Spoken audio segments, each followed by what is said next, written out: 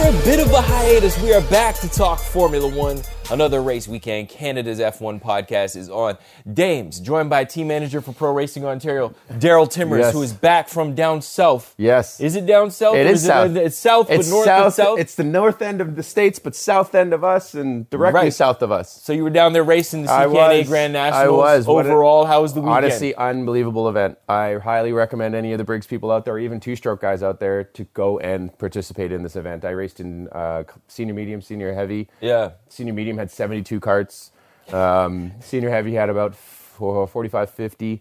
It was amazing to go out there and run, and it didn't go the way I wanted to, but hey, I had some tough luck down there, but hey, I'm still smiling, still having fun, and I want to go back next year. Most importantly, you're back in one piece, because Yes. when there's 70 carts on the track, there was like 400 carts. 409 entries. Yeah, total. Yeah.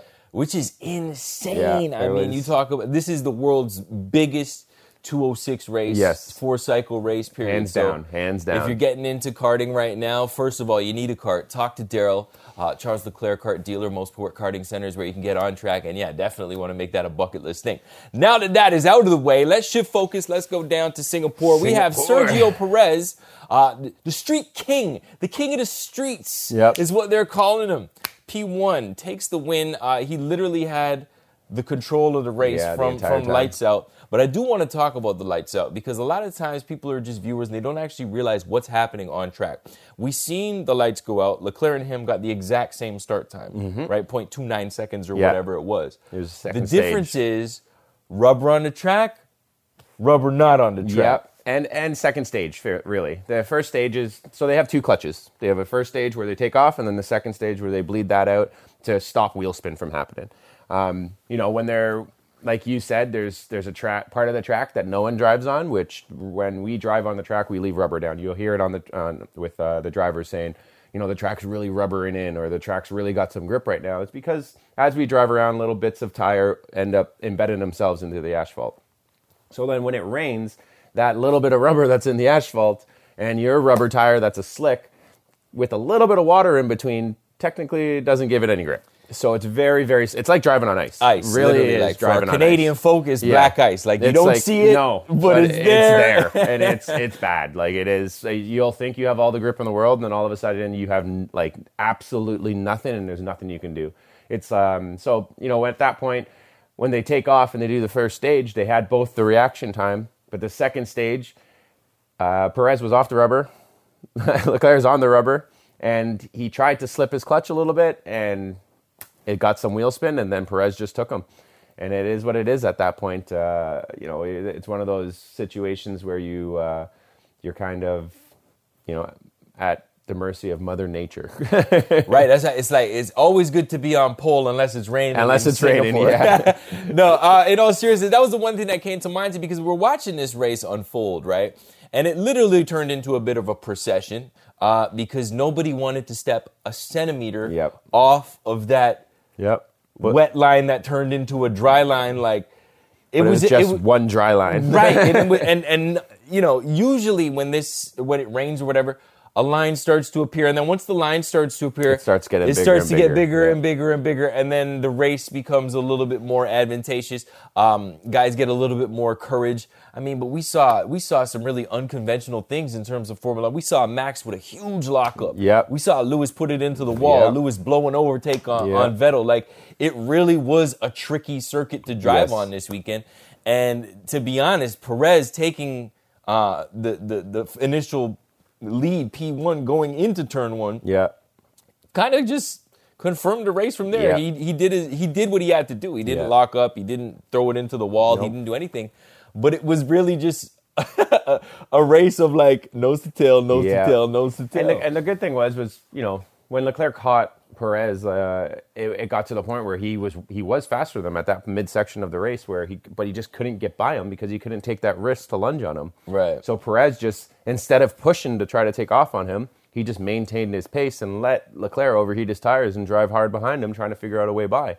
And then all of a sudden the team's like, okay, we might get a penalty, drop the hammer, and all of a sudden, boom, 8 seconds is gone, and there goes Leclerc, because and it was smart from Perez to think, okay, I'll underdrive right now because it's his duty to get by me, and offline is horrible.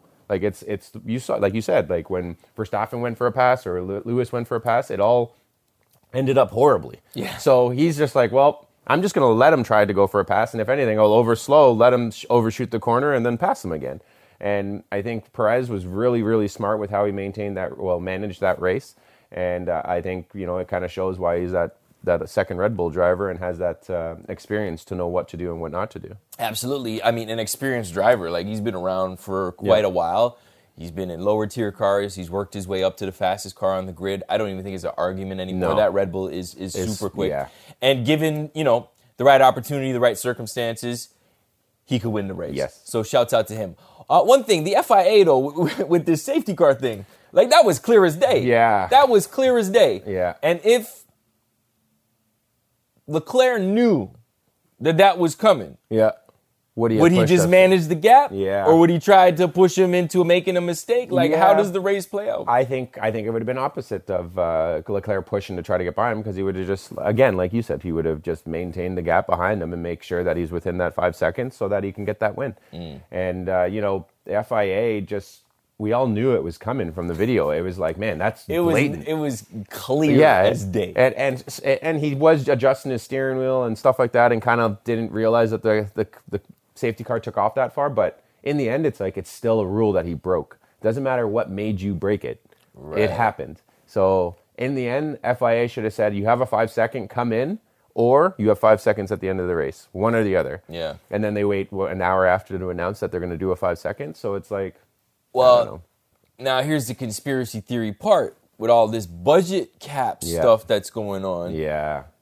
Did they really want to hit Red Bull with a double whammy? Yeah. Like, we don't know as of right now. We don't know what the story is with the budget cap. But what do you think the story is with the budget cap? If it's true and they went over the budget cap, it makes sense. Totally Why makes the sense. car is just like, just a rocket ship. And then they had to develop a car last year, and then all of a sudden, Mercedes did what they had to do last year to try to get the championship. So they took a development away from their car from this year to make sure that they tried to get that championship last year. How is Red Bull able to dominate when they were supposed to pull half their budget too to put towards the car last year? Because they were constantly coming out with upgrades all the way up to the end of the season, which means that budget's, where is this money going? It's stressed. It's stressed. It's interesting. I mean, they've been, I guess that's what happens, though, when you're winning races and you're at the top. People are going to throw these little things out. I mean, flexi floors was the first one. Flexi wings. Yeah, flexi wings. And now it's the budget. Yep. So we'll see what happens with that. But, when you think about other teams who finish lower in the ranking, but then and have more time for testing and development, right? How is it that because Ferrari, they finished 2-3 this weekend, but they were nowhere close on pace. I mean, we're talking about Perez. If Max was at the front, that ain't no 7-second win. Yep. No, it's true. Like, seriously. Double that. If not, triple that. Because he was coming through the pack, and then he'd get caught and still come through the pack. And he locked up, went off, turned around, went back in, got tires, came back out, and still managed to finish in points. Further up than where he started. Yeah. It was a drive for Max. I mean, quality, though. Yeah. If that was Ferrari, we'd be jumping down Ferrari's neck. Tearing them apart. You know? So, like, how does that happen? That is, I don't think they realized they were going to be doing that many laps in qualifying. I think they were just kind of, putting in a couple of laps and then coming in. But the track just wouldn't dry. So they were just like, okay, do another lap and wait. Okay, the track keeps coming. And they kept keeping them out there. And all of a sudden, they're like, oh, crap, we have no more fuel left. Come in. Like, I know you're going to go on pole right now, but come in. You have to come in, or else we're starting from the back. And, the lap before that, Max, I guess he just didn't think he was up on his times, and his team didn't tell him he was up on his times. You see, that's the big one to me, because he was way up on the Delta. He was purple in both first sectors, and then they tell him to back out. It's like... Yeah, that was I just couldn't help but think, like, because he got on the radio and he was super tight, right? And nobody's really saying anything about that. But when it happens to, like, Hamilton, they love to say stuff about that, which is why we do the pod. It's interesting, it's conversation, right? So there's all of that. There's that dynamic. But at the same time, what I was saying is, if that was Ferrari, I mean, granted, they've made way more mistakes this year. But if that was Ferrari, let's say, that would have been the last straw. Yeah. Like, that would have been the last straw. He would have, like, because there's no way to mismanage that. But I mean, at the end of the day, Red Bull constructors leader, Max is gone at the top. It's pretty much a wrap this weekend. I think they're saying if he finished P1 in Japan, with the fastest lap point. He wins the championship with like 4 or 5 races, which is not what we really wanted to see. But hey, that's what happens with a new regulations year. Moving down the grid a little bit, George Russell, his top P5 finishing streak ends in Singapore because he did the gentleman thing in Britain there. He just struggled all weekend, though. Like, let's be honest. What happened to Georgie this weekend? I just think it's one of those, finally, after the whole season, he's had an off weekend. It is what it is. In the race, they were trying stuff because he was the farther back Merc. And at that point, Lewis was in third and catching the front guys or keeping with the front guys. Lewis needed to know if the slicks are what. And when they throw the slicks on George, they have all the data right away to know if the tire is better or not. The teams are just kind of looking sector by sector, where the Merc team was looking at the tire temps, seeing if they're coming up. They have all the data possible to know if when that tire is going to work and if it's coming in. And they needed that the data to do that. And George was brave enough to go out there and say, "Hey, let's just try the slicks." Obviously, it didn't work, but in defense of Mercedes, it's one of those situations where they are hoping that the track is dry enough so that they can pounce on Lewis and be the first one to get Lewis onto the tire so he can gain that gap a little bit more on the leaders before they went back to slicks. It was like an undercut scenario. Yeah, hopefully. Exactly. And, it was just a little bit too early with that safety car, and Singapore doesn't dry very fast. It's a very humid, moist place. And if it was in the middle of the day, all day long, it would have been dried super, super quick because it has high temp and high heat. It would have been gone. But in the middle of the night when it's super humid and dewy and muggy, there's a bunch of moisture already in the air. It's not going to dry out. Yeah. So I think the teams could have kind of realized that it's Singapore and it takes forever to dry out down here. And, it happened. I rate the move, though. I really do rate the move. I mean, he had nothing to lose, and I like to see that. They roll the dice, and if it works, it works. If it doesn't, whatever. I'm already in last. Yeah, exactly. So it is what it is. On the flip side, Lewis Hamilton, tough weekend. Yeah. I mean, he put it in a good spot, P3, lost it off the start, and just kind of got stuck. Yeah. And he uncharacteristic. We've seen him do 2 uncharacteristic crashes, one in Austria, and this one was kind of weird, too. This one was weird how deep he went into that corner. There was not a chance of making that corner, and I don't know if he just forgot it was wet for that 1 second and being like, "Oh, yeah, I'll just go to my hole. Oh, yeah, it's wet. I forgot." And then but also, and at that point, it's like you're a world champ, like going to the runoff. You tried to make the corner, like. That was the strange part. Yeah, it was like, me. Why didn't you? It was weird. Anyhow, we'll chalk it up just to an off weekend for him as well. An on weekend, though, Lando Norris and Daniel Ricciardo land 4 and 5. Luck, yes, but they put up some big points in their constructors battle with Alpine, who had 2 DNFs, which has to be concerning. So for the best of the rest, like, how does this play out for the rest of the season? And does Daniel Ricciardo raise any eyebrows in terms of getting a seat with a performance going from 16th to 5th? I think there are teams talking to him right now, and I think that just shows, the rain is the equalizer, as they always say in motorsports, and there you go. Ricciardo did a pretty damn good race. He performed. He was charging through the pack. He made good decisions. He was passing, and at that point, I think he just has to realize whatever it is at this point. I think. I know Haas really, really, really, really wants him. I don't think he wants to go there. And he's planning on a year off at this point. But, you look at someone like Hülkenberg, who's been on the sideline for years now, and he's every year in the silly season, his name comes up about someone that might be jumping back in the car again. So, people are saying, oh, his career might be over if he takes the season off, but not in F1. You have as long as you were a performer and you performed when you were in your top game or even when you were, on your way out of the sport, your name's always being thrown around, especially with that much experience, especially with that much talent, marketability, everything. Like, he is a complete package of a Formula One driver. So, these teams that are at the back could use him to promote their team to get more sponsors to say that, hey, Ricciardo is my driver. Problem is, you don't want to go to a backmarker team. He doesn't want to go to a backmarker team. So at this point, what the rumor is that he's going to be a reserve driver for Mercedes, seeing that Nick DeVries is probably going to AlphaTauri. So if that's happening, then hey, cool. This might be a really good thing for him, because if something happens to George and Lewis, or, he's doing sim runs or FP1 runs. Yeah. This can show the other good teams to be like, hey, Ricciardo still got it. Like, he's in the Merc, and the good thing is it's not the best car right now. So if he was to get into the car next year and it's the same kind of stand-ins and he, performs in that car in an FP1 practice, the team's going to be like, yeah, you know what? He's doing all right. He's not, maybe it was just his driving style couldn't adapt to the McLaren. So, it will be good for him, I think, if he does take a year off. But, for this performance, I think it shows that, he's still got some sort of pep to him, and the teams should be still talking to him. It's like you said, or like we've been saying, Yeah. like George Russell came from a Williams to a Mercedes, and he puts it, Yeah. P5 or up throughout the remainder of the season, or for the entirety of the season, Yeah. minus this race. It's Yeah. like, it could be the same thing for Ricciardo. You Yeah. know what I mean? Like, Yeah. while the Put him in a Mercedes better is car. bad, it's only bad for the Mercedes. Yeah, exactly. You know what I'm saying? It's still better than the It's McLaren. exactly. Exactly. Honorable mention this weekend, Aston Martin, our boy Lance Stroll, who is he just performs in the wet. Like, if he could only race in the wet, it'd be awesome. He'd It'd be be great. leading the championship It'd be right great. now. Yeah. He had a solid drive. Yeah, and that's another thing, and it kind of proves the talent that he does have. You can't just wheel an F1 car in the rain, and, a lot of drivers struggle with it. There's a lot of guys that jump into the rain, and they're at the back of the pack constantly. So for Stroll to jump in the car and in the rain and perform, it shows that, yes, he has some talent. It's not all about the money. Yes, his dad has a good amount of money. Oh, his dad's got some money. Yes, but, when it comes down to actually... his driving talent, you can't take that away from him. He does have some talent.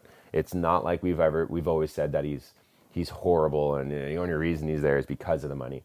No, there's other drivers that we can say is only there because of his money. But him, he's performed. He's won races in the junior ranks. Yeah. He's won races coming up to the podium in the Williams. Yeah, and in he's the wet. podium. Yeah, in the wet. Yeah. In Montreal of all places. Yeah. And I think it's just gotta. Once that car gets sorted out, it doesn't help that the car is that horrible. Right. And it's not like he's being outperformed by Vettel every single weekend. No. He's battling with Vettel. Yeah. They're and that's a 4-time world champion. Exactly. And That's people, no joke. People keep forgetting about that. Yeah. It's not like someone else who has someone jump into a car and beat him right away. No, this guy has been going blow for blow with Vettel his entire season. Yeah. And he's going blow for blow. Like, it's not like he's dropping back from him. They are right beside each other in the championship because he's performing just like Vettel is for that car.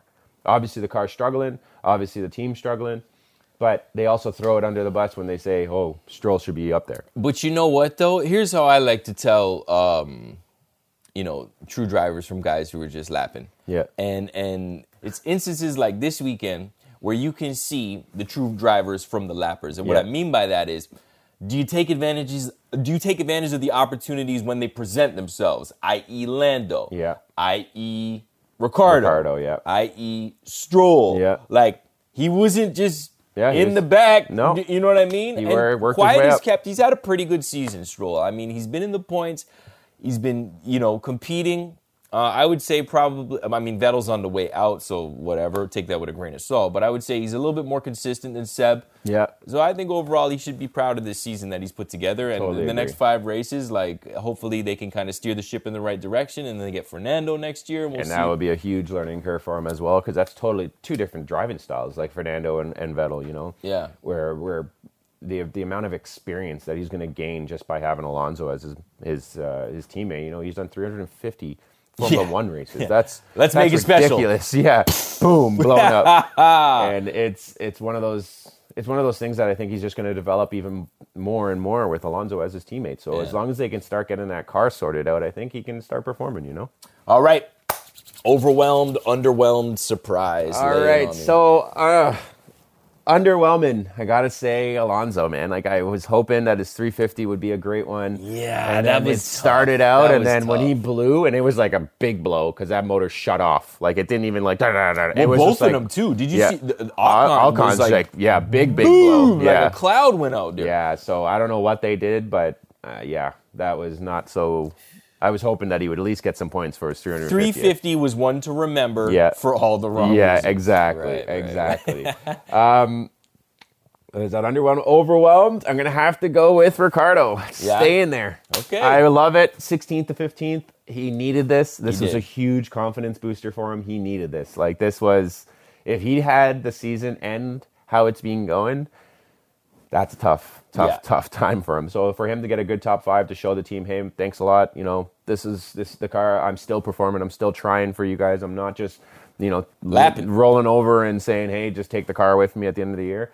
It shows that, hey, man, like, look, I'm putting some time in. I'm still working. I'm still trying to develop this car for you guys. So have faith in me, And surprised, I'm going to have to say the mistake from Lewis Hamilton. That surprised the hell out of me. Too. Like, it was just random. Like, you could tell he was getting frustrated sitting beside Sainz, and trying something, behind Sainz, but there was no move there either. No. Like the one on Vettel, I can understand. Like, you tried to make a move, you were off the line. Yeah, and it happened. But he was like 4 or 5 car lengths behind and tried to lunge from. It was and weird. It was just like it was weird. When I saw it happen, I was like, I don't know what hole you saw, but I didn't see that hole. You didn't see the escape road either. No, exactly. All right, folks. So that's it. Singapore Grand Prix review. Officially in the books, Canada's F1 podcast, another race weekend. We will be here next weekend, and my hunch is we will be discussing 2-time world champion Max Verstappen, because as mentioned, they go to Suzuka, they go to Japan, and he could wrap it up with a win and a fastest lap. Yeah. And I think it's at a point where they would rather just wrap it up now. Yeah. I think I'll just go drop a bolt in his intake.